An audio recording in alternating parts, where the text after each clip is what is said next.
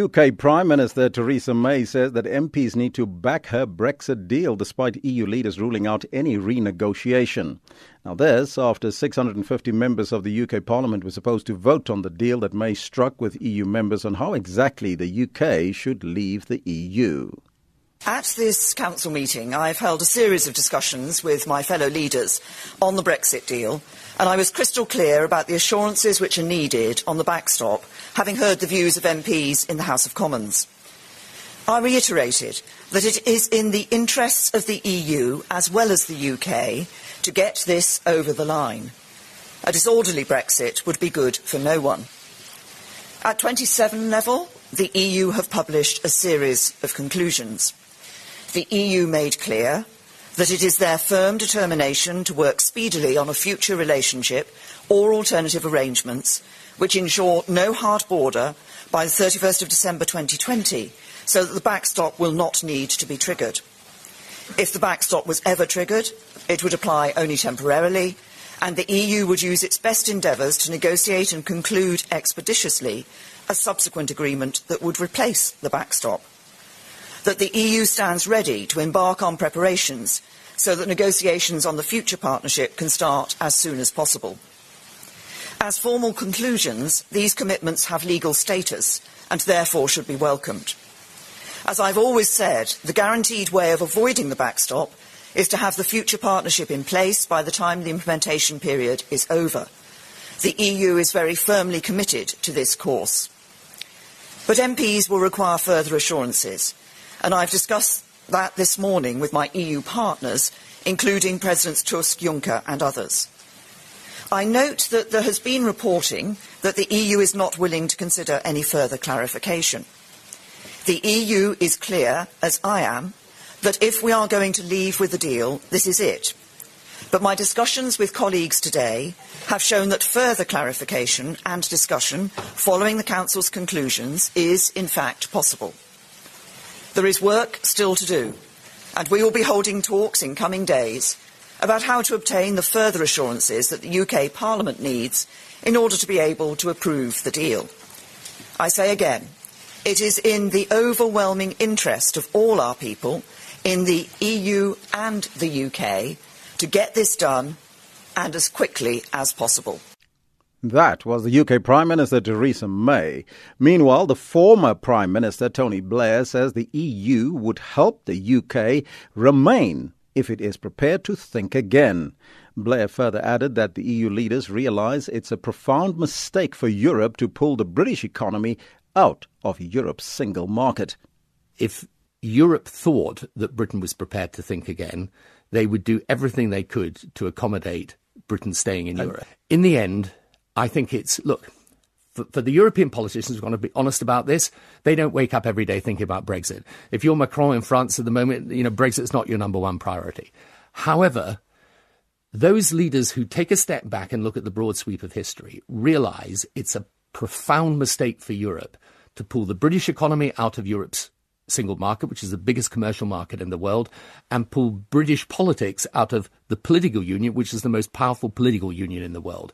In an era where we actually need Europe to be strong and capable, by the way, of partnering the United States in circumstances where, as I say, this rise of China will become, over the next few years, a very, very clear, visible fact to everyone.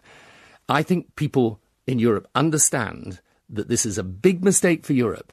So at the moment, and up to now, they felt there's no way of avoiding this mistake. But if they thought there was, I think they'd go a long way to try and facilitate this, which is in our interest and in theirs. That was the former Prime Minister, UK Prime Minister Tony Blair.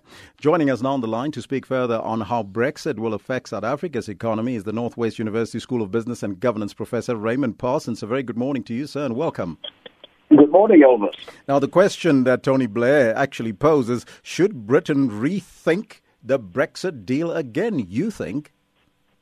Well, I think where we should start is that obviously this has been a week of high politics in the United Kingdom Parliament, and we've had two important events. The one is, of course, the decision to delay the vote on the withdrawal agreement, which is why, of course, Mrs. May is back in Brussels. And then, of course, secondly, there was the challenge to to her leadership in the Conservative Party, which she won, and so she's safe for another year. So we're not likely to be changing horses in the Brexit midstream.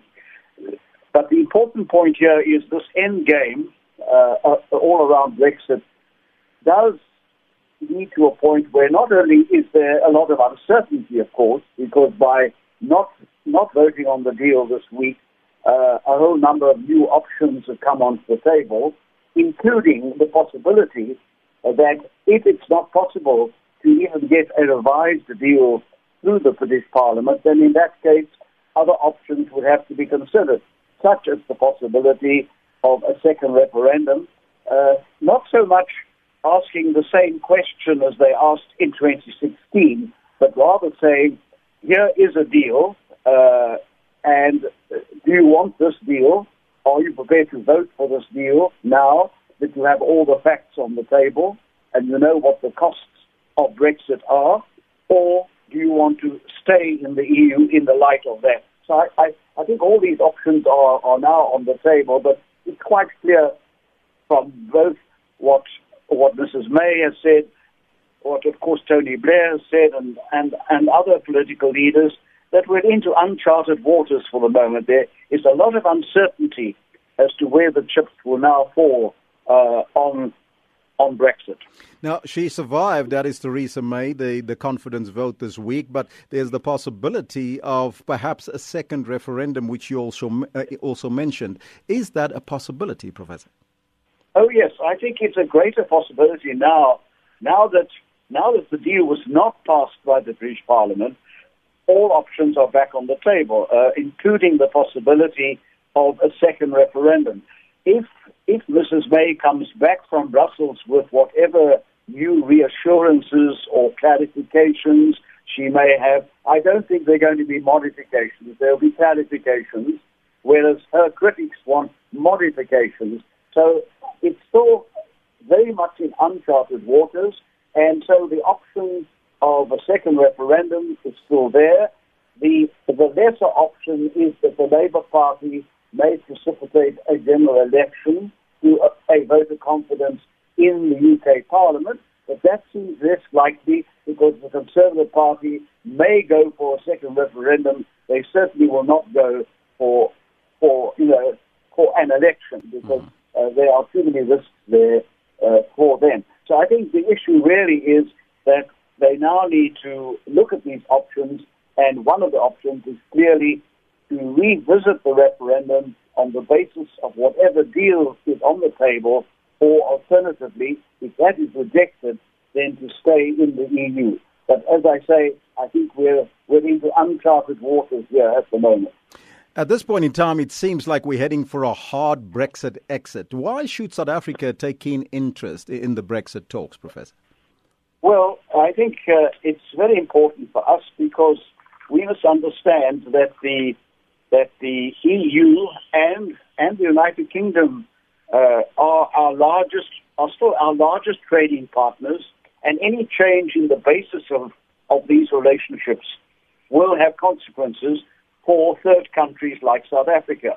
As you rightly say, if the deal had gone through, or if it goes through, we would have a softer Brexit. In other words, that the United Kingdom, the EU, and other third countries like South Africa, who have a big stake in what's happening, we would have ample time to negotiate any alternatives or to confirm existing free trade agreements, which we have with the EU and with the UK. In other words, an orderly Brexit, which makes it possible to plan and negotiate, is obviously preferable.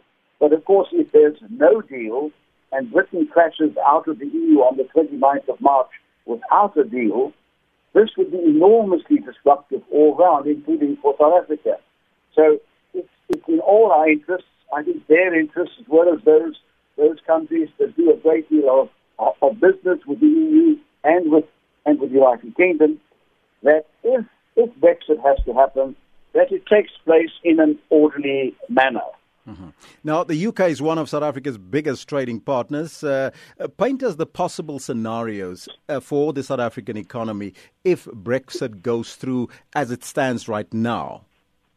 Well, I think, Elvis, as you indicated, if we end up with a soft Brexit, then everyone gets a chance to adjust and plan the new trading arrangements over the next 2 or 3 years. But the real problem arises if this process runs out of runway by the 29th of March, there is no deal on the table and no other decisions have been taken, because that means that the external tariff of the EU then will apply to the United Kingdom. It's now the trade rules of the World Trade Organization that will apply to the United Kingdom and not the EU rules. And this will be enormously disruptive, and we all want to avoid that. But that is what might happen by default if certain other options don't emerge. So that is why I have been saying, look, both the EU and the UK governments have advised their business sectors to now make some contingency plans in the case of a worst-case scenario. And I think we in South Africa should also do that and see what contingency plans we might want to make if a hard Brexit seems to be likely. That would be more apparent, I think, probably early in the new year when the current processes and deadlines then emerge. So I would think that our importers should be talking to their suppliers in the EU and in Britain, and exporters should be talking to their customers saying, you are working on contingency plans. What does this all mean to our supply chains as exporters and importers if there should, by any event, turn out to be a hard Brexit? Professor, I thank you so much for your time and giving us your perspective. That was Professor Raymond Parsons from the Northwest School of Business and Governance.